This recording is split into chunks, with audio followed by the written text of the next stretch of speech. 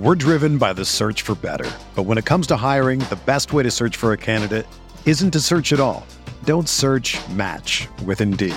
Indeed is your matching and hiring platform with over 350 million global monthly visitors, according to Indeed data, and a matching engine that helps you find quality candidates fast.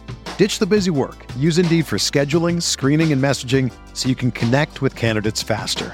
Leveraging over 140 million qualifications and preferences every day, Indeed's matching engine is constantly learning from your preferences, so the more you use Indeed, the better it gets. Join more than 3.5 million businesses worldwide that use Indeed to hire great talent fast. And listeners of this show will get a $75 sponsored job credit to get your jobs more visibility at Indeed.com/Blue Wire. Just go to Indeed.com/Blue Wire right now and support our show by saying that you heard about Indeed on this podcast. That's Indeed.com/Blue Wire. Terms and conditions apply. Need to hire? You need Indeed.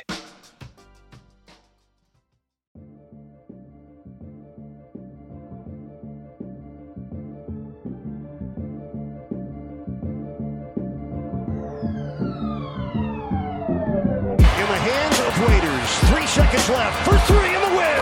Yes! Dion has done it! I watched Marcus Morris handling the ball like he was a point guard. I watched them give the ball to Julius Randle. This brother was dribbling the ball up the damn court. First team all defense. First team all defense. I don't know about this, but Rihanna just walked in front of me. Are you kidding me? Welcome to a Wednesday afternoon edition of the RotoWire NBA podcast, presented as always by WynnBET. Check out WynnBET.com, the presenting sponsor of all RotoWire fantasy podcasts. Nick Whalen back with Alex Barutha. Alex, we're just going to do kind of a rundown of some of the biggest NBA news items from this Wednesday, and in quite a bit going on. We got another vague Zion Williamson update. We got Kyrie making his debut tonight at Indiana. Klay Thompson looking increasingly likely like he's going to play Sunday against the Cavaliers. But I want to start with some somewhat concerning news, at least, regarding Damian Lillard, who kind of got the Zion Williamson treatment with the update that the Blazers released today, which was essentially a non-update saying that he's going to be reevaluated again next week. He's already been ruled out for the next 3 games, which means he won't play Wednesday against Miami.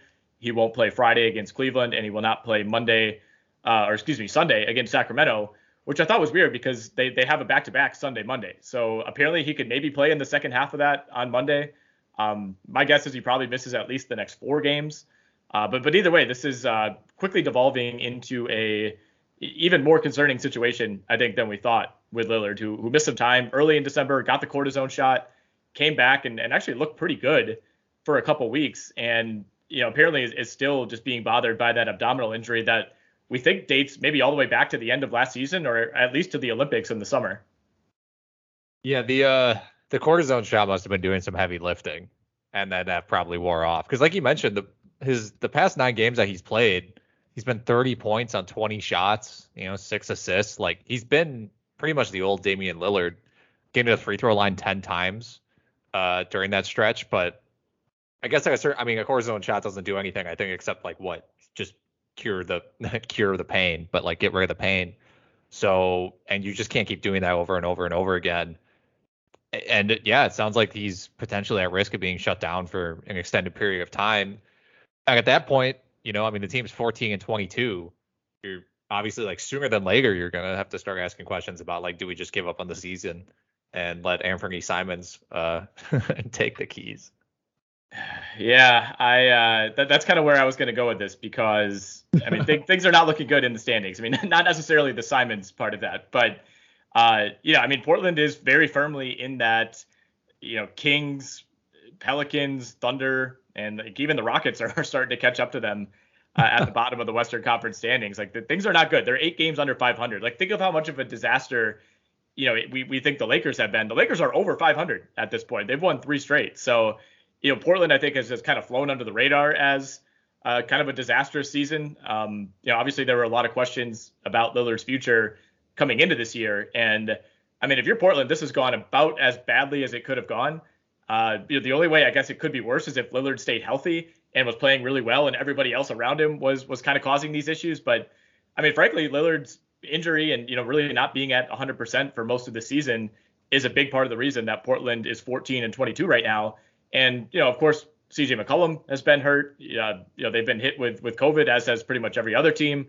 Nurkic has just kind of been the same guy that we've seen the last couple of years. But I don't know. I mean, does this situation seemingly make it maybe a little bit easier to potentially move Lillard, whether it's at the deadline or, explore kind of a full blow up in the offseason? I mean, I think this kind of exposes that they're almost out of options. They were basically hovering around 500 when Lillard was at his peak anyway. And, we all kind of know like the CJ McCollum rumors that are always floating around. But it's just like, again, you look at their team, there's expiring contracts that just aren't that valuable. There are guys that are tough to trade. Where are you getting back? I mean, it seems like this is a good opportunity to blow it up. Like the momentum has completely died on this team. I mean, if you're talking about, not wanting to blow a team up while they have decent momentum or they're like running in neutral, they're not anymore. They're basically going up a hill in neutral. It's just, I understand they don't want to give up on Lillard, and they just hired Chauncey Billups, who I don't think I've heard any single person mention this entire year.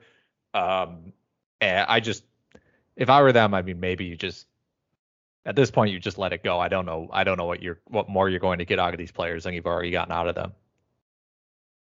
The only thing I've heard about Chauncey Billups is when he was complaining about nobody trying. So that's usually right. Not a great sign when 15 games into the year you're questioning your team's like will to win NBA basketball games. But yeah, I mean, this has quickly gone south. I mean, I would almost say we're to the point where you could cross Portland off even as a potential playoff team. I mean, we're very quietly approaching the halfway point in the season. Some teams are going to cross that mark even before the end of the week. So, there's not a ton of time to go on a run and all of a sudden climb up the standings. And, I mean, they're going to be in the mix for a play-in spot by default.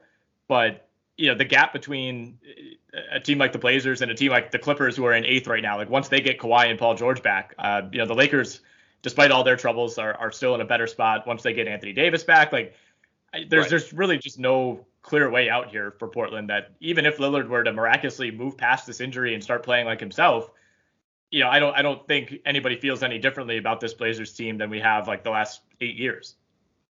I mean, you're right in saying they have a chance of the play-in, but they have just the same amount of chances of playing as like the Thunder, who have one fewer win than Portland does. And it's like, based on vibes, I don't think Portland should be vying for the play-in spot. Like, top 5 worst vibes in the league. I mean, at this point, like Sacramento is like, hey, we've gotten some nice games out of Halliburton. Fox had a good game the other night. Minnesota's got momentum. Scrappy Spurs team. The Pelicans are like, hey, maybe we have a shot here. Josh Hart's a superstar now. So like and again, like you mentioned, what are their options? Again, like you look at their contract situation, it's bad. Like obviously they're paying Lillard a ton, but like you also have tons of expiring guys. Like Covington's expiring, Nurkic is expiring. You have to figure out what to do with Simons, who's expiring, and everybody else on the team is just like not good, so it doesn't matter. But that's also part of the problem. Right. I mean, they do have some ways out as far as, obviously if you trade Lillard, you are going to bring back a monster package, even though his value is maybe a tiny bit lower than it was a year ago. He's still Damian Lillard, and I think he's still shown enough to believe that, when healthy, he can still have at least like 2 to 4 high level peak years remaining. And, you maybe end up taking a slight loss on McCollum if you trade him, but, it's not like you're going to have to, trade him for the John Wall contract or anything like that. I mean, he's still a valuable player. So it's not like you're just looking at, 5 years of oblivion after this. But, I think it becomes harder if you try to keep Lillard and build around him, because he's really the only like high value piece that you have. And obviously it's difficult to part ways with the franchise icon. And it's, especially if he says, I want to stay here, it's tough to look him in the eyes and say, no, thank you. And I don't think they would do that. But realistically, I don't really know how you retool around Lillard. If anything, it seems like you could send out guys like Covington and Nurkic and McCollum and Nance, but you're probably just bringing back a different mix of guys who are at the end of the day on the same talent level. Right. And I mean, they've tried retooling before. This is like this is maybe like the fourth iteration of kind of like the modern Blazers. Like this is, post Aminu Harkless era. Like you mentioned, it's just, you can try to shuffle the board around and stay competitive, but I just don't think you're getting, equal value when you're trading these guys for other guys. Like I don't think the ideal trade exists out there where you're getting equal value or gaining value on most of these contracts. And on the other hand, if you do decide to tank, you have good enough pieces to where you're going to get legitimate assets back if you decide to move on. Obviously, get a huge haul for Lillard.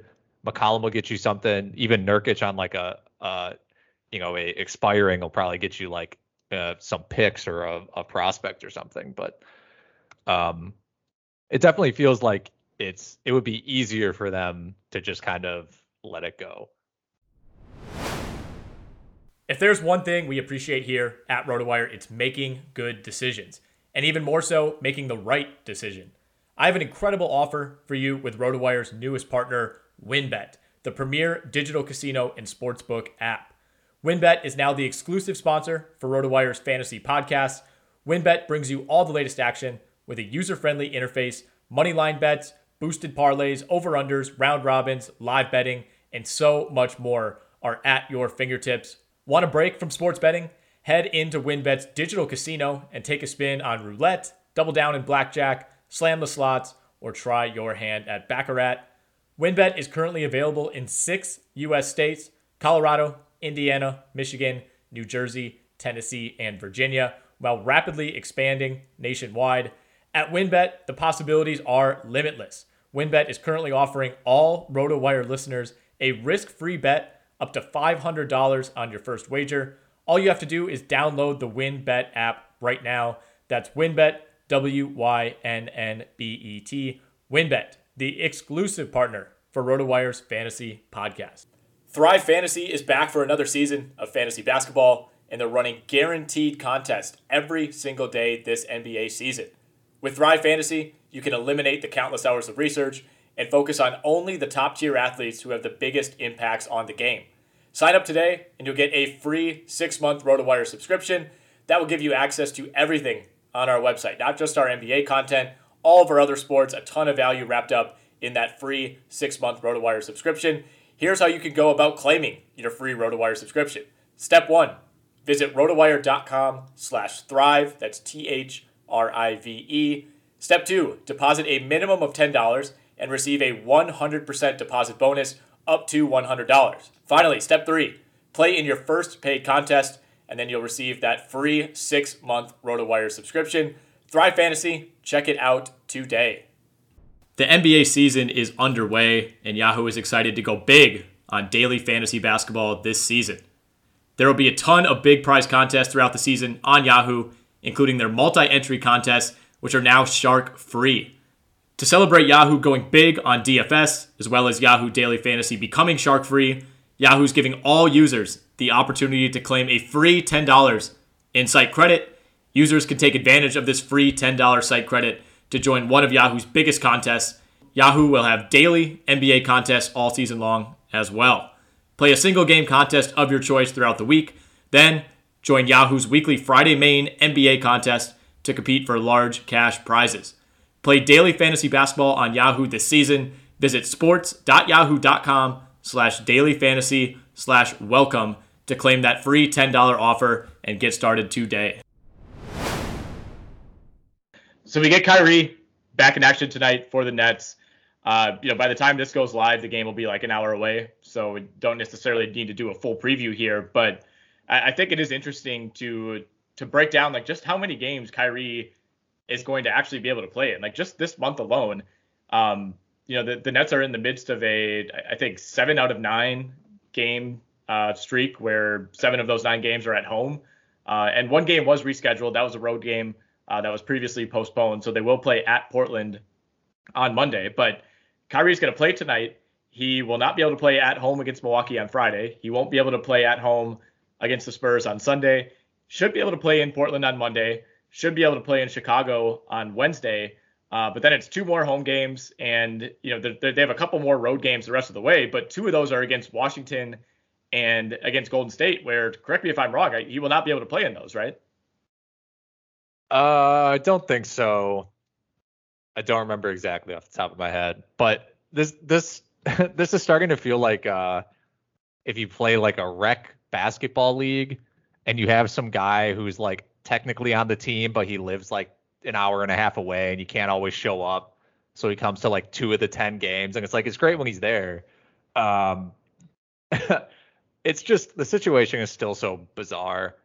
And, I know that it sounds like the NFL and it sounds like the NHL now are kind of leaning or getting towards a point where if you're not symptomatic, it's just kind of like, well, we're not going to bother anymore. So again, like, we've said it before, he might just end up waiting out the league on this one. And I guess, if you're the Nets and you think that's coming, you'd rather have him be playing than not playing if you are actually anticipating the league really loosening up the protocols. Right. And, I think the league could maybe get there. In some ways it seems like cities are going the other way though, right? Like DC didn't have this mandate until just recently. Right. It's going into effect in January. I'm going to the Bucks game tonight, and masks are now required at Fiserv. Toronto playing without fans. Toronto, I believe, also has a similar mandate with vaccines. So even looking ahead to February, by my count, Kyrie's only going to be eligible to play in like 5 or 6 games in the month of February, and it's going to be the same in March. Like he's really only going to have somewhere between like 15 and 20 games under his belt, assuming he stays fully healthy and is actually active for all the games he's eligible to play in. But I at the end of the day, do you think this is going to be more trouble than it's worth for Brooklyn, or do you think they essentially are going to win every game that they play with Kyrie, assuming he's in shape and ready to go? I don't know. I mean, at the beginning of the season, it kept being played as like, oh, it's going to be a distraction if he only plays road games, or just we're not going to accommodate him because it's ridiculous. The more I kind of think about it, the more I just feel like it almost won't matter at all. Like it won't. Like he'll just show up when he does and he'll play and they'll be like, cool, Kyrie's here. And not that much will change because the only people that are losing playing time will be like Patty Mills and Cam Thomas. And it's for like 2 games, 3 games a month. That's an over exaggeration. It'd probably be like 5 games a month. But you know what I'm trying to say? Like I think it seems like it's going to be this huge story, but I think it's just going to fizzle out and kind of die. And it's just something we'll have to remember, like for our jobs, we'll have to remember like, oh, it's an away game. We have to make sure Kyrie's got our projection and stuff like that. Like, and it's just going to be one of those situations that's going to feel weirdly normal at some point. I don't think it's going to be a distraction for the team at all. Like those guys know Kyrie, he's been around to some degree. They clearly respect him as a player. I would imagine that at some point in this whole process, at least the key players on the team, Kevin Durant, James Harden, LaMarcus Aldridge, whoever else, were consulted about this. And I think if the team didn't want him back, he wouldn't come back. So at some level, they had to sign off on this. So I don't think it's really much of a distraction there, especially in a season where every team has guys coming in and out seemingly every single game. Like it's not like the Nets are in this great rhythm right now anyway, where you want to disrupt it. I don't think that's going to be an issue at all, but it will definitely be a distraction in terms of Steve Nash having to answer questions, Kevin Durant, James Harden having to answer questions, Kyrie himself having to answer questions. There'll certainly be some criticism. This is going to be a major topic, coming out of Wednesday's game, depending on how Kyrie plays. So it's going to be a distraction there. It just depends how much those guys pay attention to that stuff, which, if you're someone like Durant, who's been in the league since 2007, I don't really think you care what Stephen A. Smith has to say about Kyrie Irving at this point. No, I agree. I think it'll be a big story at first, but again, I think eventually the reporters will be like, well, what more can we actually ask about this? Like, what more is Kevin Durant going to say other than we're glad to have Kyrie here when he's available? And like, you can only just keep like banging, trying to like bang these guys over the head with like questions, like gotcha questions. And I think it's going to become apparent that they like really just don't care that much. There are just no good quotes left in the NBA. Players are way too smart, right? I mean, like you just don't. Those questions are never going to go anywhere. Kevin Durant's always going to take the high road. Kyrie could come back and he could go 0 for 20 from the field tonight, and I guarantee you, Kevin Durant would say it was great to have him back. He'll find a stroke. Like you're never going to get that controversial quote, especially from a teammate. So, yeah, I agree with you on that 100%. We're also getting the return of Klay Thompson this coming weekend. That should be Sunday against the Cavaliers. As Bob Myers promised a while back, he said they have to bring him back for a home game just so he gets the ovation. And it's going to be awesome. I mean, this is a Sunday night game against the Cavs.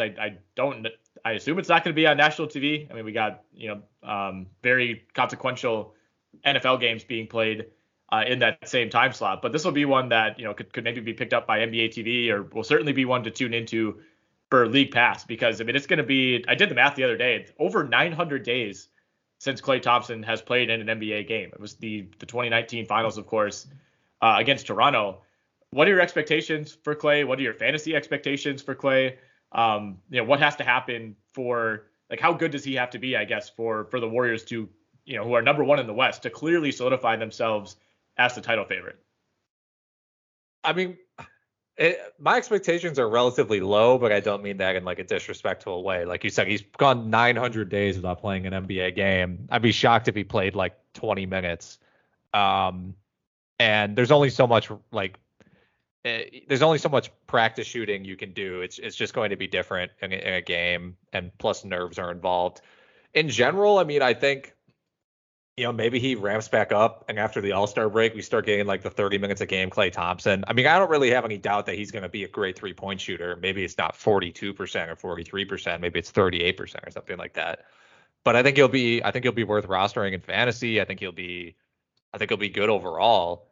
And I think it's going to be hard for us to say whether, his addition is going to be a game changer for the Warriors until we see him at full strength. But I could easily see that being the case, because, like the guys they're throwing out there right now, it's like he's probably just going to replace some minutes from like Damian Lee and Juan Toscano Anderson and like Bjelica and guys like that. And he's like, obviously he's clearly better than those guys. So they're adding Klay Thompson back. And eventually they're going to get Wiseman. But I'm really excited. Really haven't heard a peep about James Wiseman in a very long time. I keep forgetting that he's actually an option for them. And the further we get into the season, the less I'm willing to believe that he's going to be a major impact player for them. Like I think with Wiseman at this point, it's hopefully we can get something out of him. Hopefully he shows enough that he can kind of keep his value afloat. I think that's the bigger priority right now. Like if you're the Warriors, you're not saying like, James Wiseman's going to be a big part of what we're doing in the Western Conference Finals. Like I think you have to almost have to assume the worst with him, and anything you get out of him, at least for this year, is a bonus. But on the Klay front, I mean, I hope I'm not being overly optimistic, but I have like no concern that the shooting's going to come back. Like I don't know that he's going to be a 42% 3-point shooter the rest of the way, but I have a hard time believing he's going to come back and struggle, for any extended period of time. Maybe needs a few games or a couple weeks even to shake the rust off, but he's been so consistent. The mechanics are there. He's not a guy who's dribbling between the legs and stepping back, and it's all catch and shoot really with him. And for the most part, he's been able to work on that for the last several months while rehabbing 2 lower body injuries. So I don't think it's not like he's coming back from like a broken hand or something where you kind of worry about needing to readjust or kind of change how you shoot. I think he's going to be a monster from 3 right away. The question for me is, how does he move? Like, is he still for fantasy purposes, is he still like a 1 steal a game guy? I mean, he was even the last few years, he never dipped below a half a block per game, which for a player of his archetype is really good. He was still good around the rim. Field goal percentage was always 46, 47, 48%. So I'm very confident that the shooting will be there. I just wonder if he's still this, really underrated all around player that he was pre-injury. Yeah, that's where I was going to go. It's just like, what's his confidence level, like off the dribble, like the pump fake and drive, and like the defense aspect of it, because obviously like they were relying on him as a primary defender on like the other team's best wing. So I think it's those aspects that you have to be more concerned about. Sure. But again, yeah, I mean, if you don't even have to be that good at those things if you're coming out and shooting, I mean, basically like for his career, he's 42%. Right. And you don't even have to shoot that good to be a crazy threat if you're taking enough threes. So yeah, we'll see on the athleticism front, but I think that's the bigger concern. Yeah, I guess the worst case scenario is you're adding like peak Kyle Korver to this Warriors team. Right. Yeah, like that. I mean, that's kind of like the downside with Klay Thompson at this point. But yeah, my expectations are high. I think more than anything, you just worry about the body holding up. I can't necessarily see him, coming back and struggling to shoot the ball. We're driven by the search for better. But when it comes to hiring, the best way to search for a candidate isn't to search at all. Don't search, match with Indeed. Indeed is your matching and hiring platform with over 350 million global monthly visitors, according to Indeed data, and a matching engine that helps you find quality candidates fast. Ditch the busy work. Use Indeed for scheduling, screening, and messaging so you can connect with candidates faster. Leveraging over 140 million qualifications and preferences every day, Indeed's matching engine is constantly learning from your preferences, so the more you use Indeed, the better it gets. Join more than 3.5 million businesses worldwide that use Indeed to hire great talent fast. And listeners of this show will get a $75 sponsored job credit to get your jobs more visibility at Indeed.com/Blue Wire. Just go to Indeed.com/Blue Wire right now and support our show by saying that you heard about Indeed on this podcast. That's Indeed.com/Blue Wire. Terms and conditions apply. Need to hire? You need Indeed.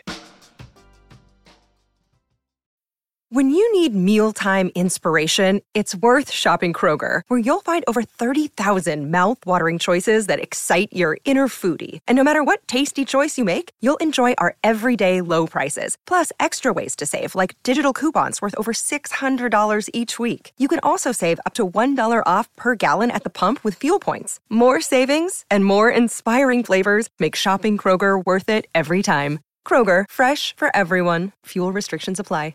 Another day is here, and you're ready for it. What to wear? Check. Breakfast, lunch, and dinner? Check. Planning for what's next and how to save for it? That's where Bank of America can help. For your financial to-dos, Bank of America has experts ready to help get you closer to your goals. Get started at one of our local financial centers or 24/7 in our mobile banking app. Find a location near you at bankofamerica.com/talktous. What would you like the power to do? Mobile banking requires downloading the app and is only available for select devices. Message and data rates may apply. Bank of America NA, member FDIC. We do need to talk about Zion. Hinted at this at the top. I mean, we get kind of another update, non-update from the Pelicans. And essentially the biggest news portion of today's update is that he is now, for some reason, moving his rehab to Portland, Oregon, of all places. Maybe he's a coffee guy. Hard to say. Andrew Lopez with the tweet saying that the team arranged transportation for him, which is very bizarre. Just weird phrasing, like he's some sort of like thing that has to be moved. I don't really know what to think of it. Like, I guess like if they're not expecting him to return anytime soon, I would imagine. I don't know. Otherwise, does he have a second home? Does he have family in Portland? Like I don't really understand. He's just a big Portland guy. I don't really know what to make of it overall, except that like it's not good news. I mean, my first thought when I saw Portland, Oregon is like, oh, is this connected to like Nike somehow? Yeah. But I don't really know what that would be about, unless they have some sort of facility up there that, he's more comfortable with. I'm really not sure. As usual, the story breaks and then you see like the, Woj or whoever it is for ESPN like writes up a story on it, and the story is just like a rephrasing of the tweet. So there's not a lot here to, there's a quote from Zion, but it really doesn't, get into why he's going to Portland. If anything, like the quote sounds like a goodbye almost to New Orleans. It's like, I really love the city. I love the support. It's like, are you ever coming back here? I don't know. But yeah, it's very strange that apparently the Pelicans, it says, even arranged transportation for Williamson out of New Orleans. I would think so. Who else would arrange it? I don't know. I mean, also like in that story, it says it was decided by our medical team to dial back his rehab to only partial weight bearing activities. He continues along that path. We also agreed that in order to put Zion in the best position to succeed, he will rehab away from the team so he can focus at the task at hand. What is the task at hand? They're sending him to boarding school. Yeah, like he has to focus on the task at hand of not putting weight on his foot. Like, is he? Is there like a better couch and TV setup over there? Like, I don't know. It'd be one thing if I guess it's a possibility there's a better gym there for foot rehabilitation. Like I don't know. If that were the case, you would state that, right? I mean, if you're David Griffin, you would say, look, our medical team did a great job, but there's a world-class specialist that he's meeting with, or the whole thing makes it sound like we don't want to deal with this anymore because he wasn't taking it seriously here. So we're sending him, we're basically, getting him away from the team because for whatever reason, being around us is a distraction. I mean, that's how I read it. It could be, yeah. It could be like, we're sick of answering questions about him. Like, just, he's away. Like, please contact Zion if you have any further questions regarding his availability. Like, it's just so bizarre. It really does feel like the over-under is like 2.5 weeks in terms of, he's not coming back. Right. I mean, so I'm looking at his estimated return date on this really good website, rotowire.com right now. And, we had it set for January 31st. I think we got to push it back. I mean, there's no way he's playing this month at this point. I mean, he literally just left the team today. That's not happening. I think we got to move it back to, at this point, best case scenario is he returns after the All-Star break, which would be like February 25th. And at that point, you're looking at basically 6 weeks left in the regular season, which at that point, the Pelicans will likely be, completely out of the playoff race. I don't think he's playing. I think if you could give me odds on, will Zion Williamson play in one NBA game this year, I think it's like no minus 200 at this point. Probably. I mean, you'd still get people on the other side of that. But like, again, I've hammered it home. Like every time we get a Zion update, every update's bad. And if it's good, it's followed by a bad update.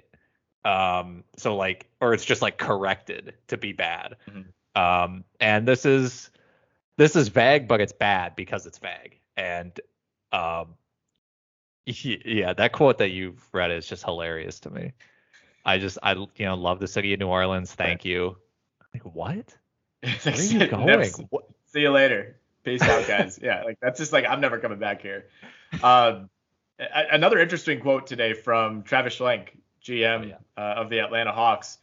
You don't see a lot of quotes like what Travis Schlenk said today. I believe this was in a radio interview, like one that he regularly does in Atlanta. But I mean, you don't see GMs, like whether they're on the record or on a radio show or whatever. You don't see guys talk as I guess frankly as he did, where he basically says, maybe I should lower my expectations for this team. Maybe we shouldn't have brought everyone back. There's no sense of urgency to get a stop. It's my responsibility to put a product on the floor that can win. And right now, I'm not sure I've done that. Like, we're halfway through the season right now. This is something that you would say after your team flames out, embarrassingly in round one of the playoffs and there's nothing going on and somebody's interviewing you in the offseason. Like, this is not something you say in the middle of the season when your team is still, like, I don't know. I'm not out on the Hawks. I think they've had a ton of injuries. They've been hit with COVID like everybody has. Like, I mean, yeah, it's been somewhat of a disappointing season, but at the same time, after making the East Finals last year, I don't think anyone was like, all right, they're the second best team in the East now. You got to be realistic about this. Did I think they would be 4 games under 500 and sitting in 12th place right now? No, but they're also, 3-4 games out of being in 5th place. So, these quotes are a little too doom and gloom, I think, for what's actually been happening on the court. Yeah, I mean, I expected them to be better because pretty much everybody on the team was in a position or is in a position age-wise to get better from last season. So, like, if you're Travis Schlenk, you're like, well, I have this great young team that looked really good and they should be better this next year. The problem is a bunch of other teams in the East got better. Chicago comes out of nowhere. Cleveland comes out of nowhere. And I think the concern just has to be like that they're 28th in defense, right? It's like, I think that was one of his main issues was like they're giving up, as much as they score essentially, but in a bad way because they're scoring 114 points a game. And, I mean, saying that he shouldn't have brought everybody back is like an insane quote. Again, in the middle of the year, as much as everybody's been saying like, hey, maybe they should consolidate. Trae Young himself is obviously part of the problem because he can't defend at all. I saw a clip went borderline viral of Anthony Simons just bodying him at the free throw line, and Trae Young flies all the way back practically into the stanchion. Well, I mean, that's Anthony Simon. That's a big bodied guard. Yeah, the Zion Williamson of point guards. But there, obviously, it's just I don't know what to make of this. I mean, obviously, we should expect trades coming sooner than later. I think so, and I mean, on one hand, I'm looking back, like last season through 36 games, they were 16-20. This season through 36 games, they're 16-20. So, you took a step back relative to where you finished last season, but you also took off over the second half of last season and something clicked, and obviously you made it all the way to the penultimate series. So it's not like that can't happen again. Obviously, you prefer to pick up where you left off and not have that same kind of slow start. But yeah, I mean, I think going into the season, we always kind of knew that they were a little too deep, right? It's like, did you really have to bring Lou Williams back? Like even re-signing Kevin Huerter seemed like kind of an unnecessary luxury signing when you just got Bogdanovich. You still have DeLon Wright, who's a pretty solid backup. It always felt like they had to choose. You kind of had to choose two of like Bogdanovich, Reddish, Huerter, and Lou Williams, and they brought them all back. And on top of that, they brought back DeLon Wright, and they brought back Danilo Gallinari. Like you just have too many pieces. And they've had so many COVID issues lately that's been kind of a good thing, I guess. But in the long run, you have a team that has one really, really good player in Trae Young, another very good player in John Collins, a pretty good player in Clint Capella, a pretty good player in Bogdanovich. But after that, like all those guys to me don't really move the needle all that much. I think the money that they paid Kevin Huerter, I think that was a mistake. Cam Reddish had that one like really good game in the East Finals, and it felt like that flipped the narrative on his entire season. Like for the most part, he's been really inconsistent. So if their expectation was that Cam Reddish was going to come in and average 20 a game and finally live up to like the Tracy McGrady comps that he was getting in high school, like that's just not who that dude's been really since he was in high school. No, and they still. It's weird because if you're a team that's really deep, you should actually be better in the regular season, and then in the playoffs you should struggle because the rotations get tighter. So the fact that you're struggling in the regular season adds to deep teams kind of a problem. But I think they also they don't have a strong number two, right? Like I like John Collins a lot, but he shouldn't be your second best player. I mean, he's taking the second most shots on the team, which by the way is only 12 shots a game. And like Bogdanovich is now a number two guy, and like I don't think Reddish is turning into that guy like you mentioned. As much as I like DeAndre Hunter, like the injuries have been an issue, and I don't think he's a number two guy. So it's like, yeah, it feels like they do need to consolidate and just get someone that's like near Trae Young's level, or maybe even better than him. But that's probably not possible, obviously with the trading like parts. Like if they could get Beal, that'd be great. But I just don't think that's. It doesn't seem like the Wizards are ready to give him up. They have a great team on paper, but I don't know. Yeah, like you said, you want to do like a 3-for-1 type of trade, but you would prefer to hang on to Collins, you'd prefer to hang on to Capella, and you obviously would prefer to hang on to Trae Young. And if you're not trading any of those three guys, then it's really hard to go get a top 20 or even a top 30 player. But you could use Bogdanovich, but he's a lot older than he seems. A guy who arrived to the NBA late. Huerter on that new contract, I think becomes a lot less attractive as a trade chip. So like what is packaging Bogdanovich, Huerter, and Cam Reddish, or even you could throw in Onyeka Okongwu, who I like a lot, but still doesn't move the needle that much. Like what kind of player are you getting there? It's like could that, I don't know if that even gets you like a Sabonis type. I don't know. I mean, in theory, maybe they could try to move Capella if they really believe in Okongwu that much. Because what was Okongwu, like the 8th pick or something like that? Sixth pick. Wow, yeah. I think he's been awesome. Went out there, which has been very rare. Right. And I think DeAndre Hunter is interesting for a tanking team, if they're willing to move him, just because he hasn't really.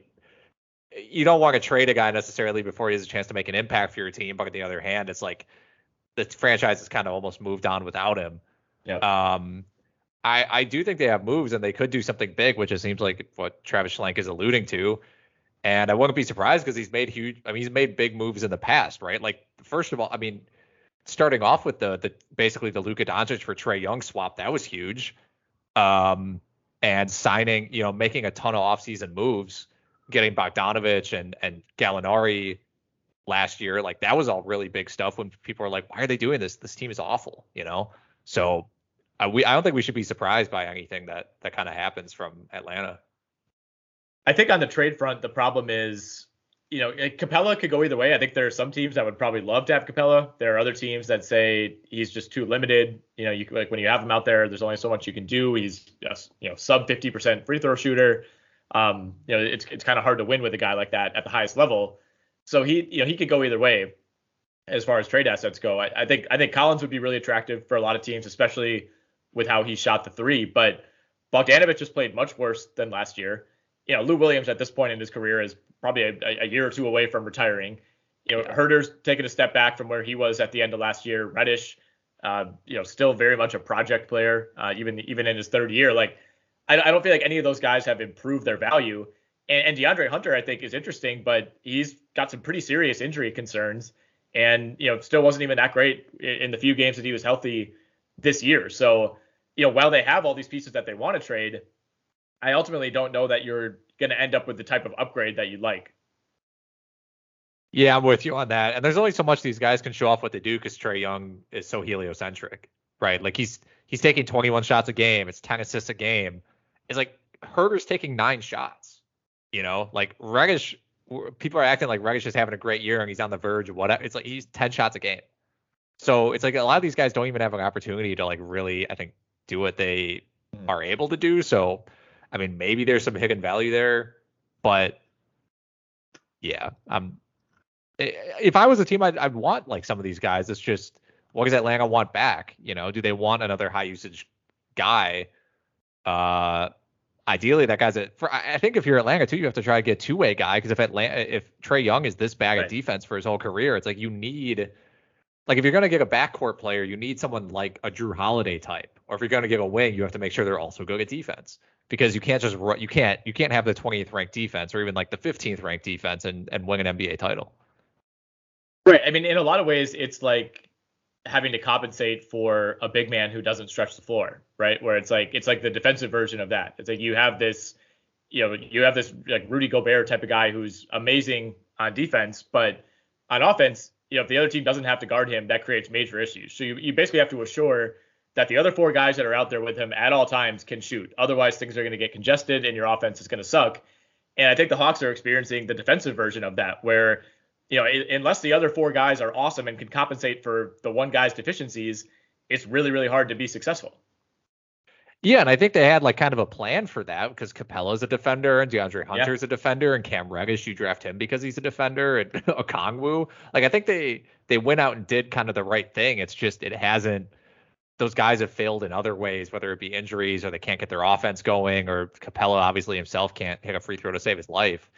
And then with some of the other offensive players just not performing up to what you'd hope, it kind of all comes crashing down so suddenly.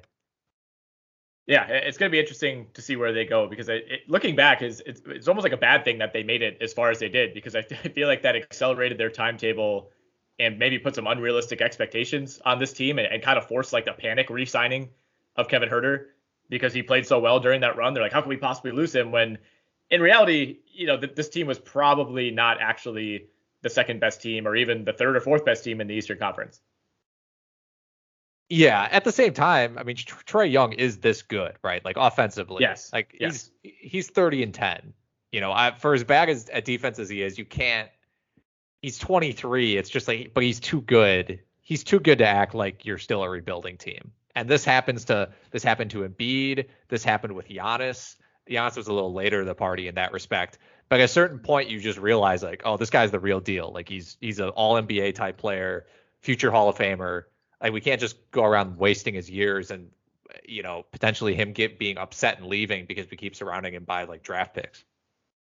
Yeah, I think that's a very fair point. I mean, I had him at number 2 on my list of players under 25 who I would want for the next 3 years. I mean, it was Doncic and then it was Trae Young. And I think you could make an argument that, based on the defensive limitations, you could knock him down a little bit. But I mean, he just went for 56 the other night. Like there's only a handful of guys, especially at that size and that position, who are capable of doing that on any given night. So yeah, I mean, I don't think he's a problem. I think obviously you would prefer that he's a much better defender. I think that would go a long way, but it's just never going to happen with him.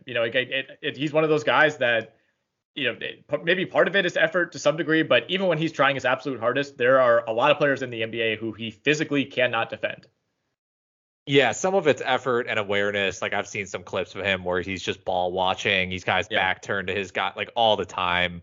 And he should be able to at least get more steals because he's quick, right? And he should be able to kind of snatch the ball when guys are dribbling. But yeah, I mean, there's a difference between Trae Young being a quote unquote bad defender and like Luka Doncic being a quote unquote bad defender because you can't go through Luka Doncic. Right, exactly. I mean, as long as he's just around the ball and in somewhat of the right spot, you at least, you're gonna plow into it. I mean, James Harden has kind of been going through that his entire career, and that's why he's not really nearly the liability I think that he used to be. But all right, man, we got a bunch of news coming in. Huge NBA slate. I think we got 11 games on this Wednesday night. I got to get over to Fiserv Forum in a little bit, so we'll wrap this thing up here, and you'll be back on Friday for the usual waiver wire pod.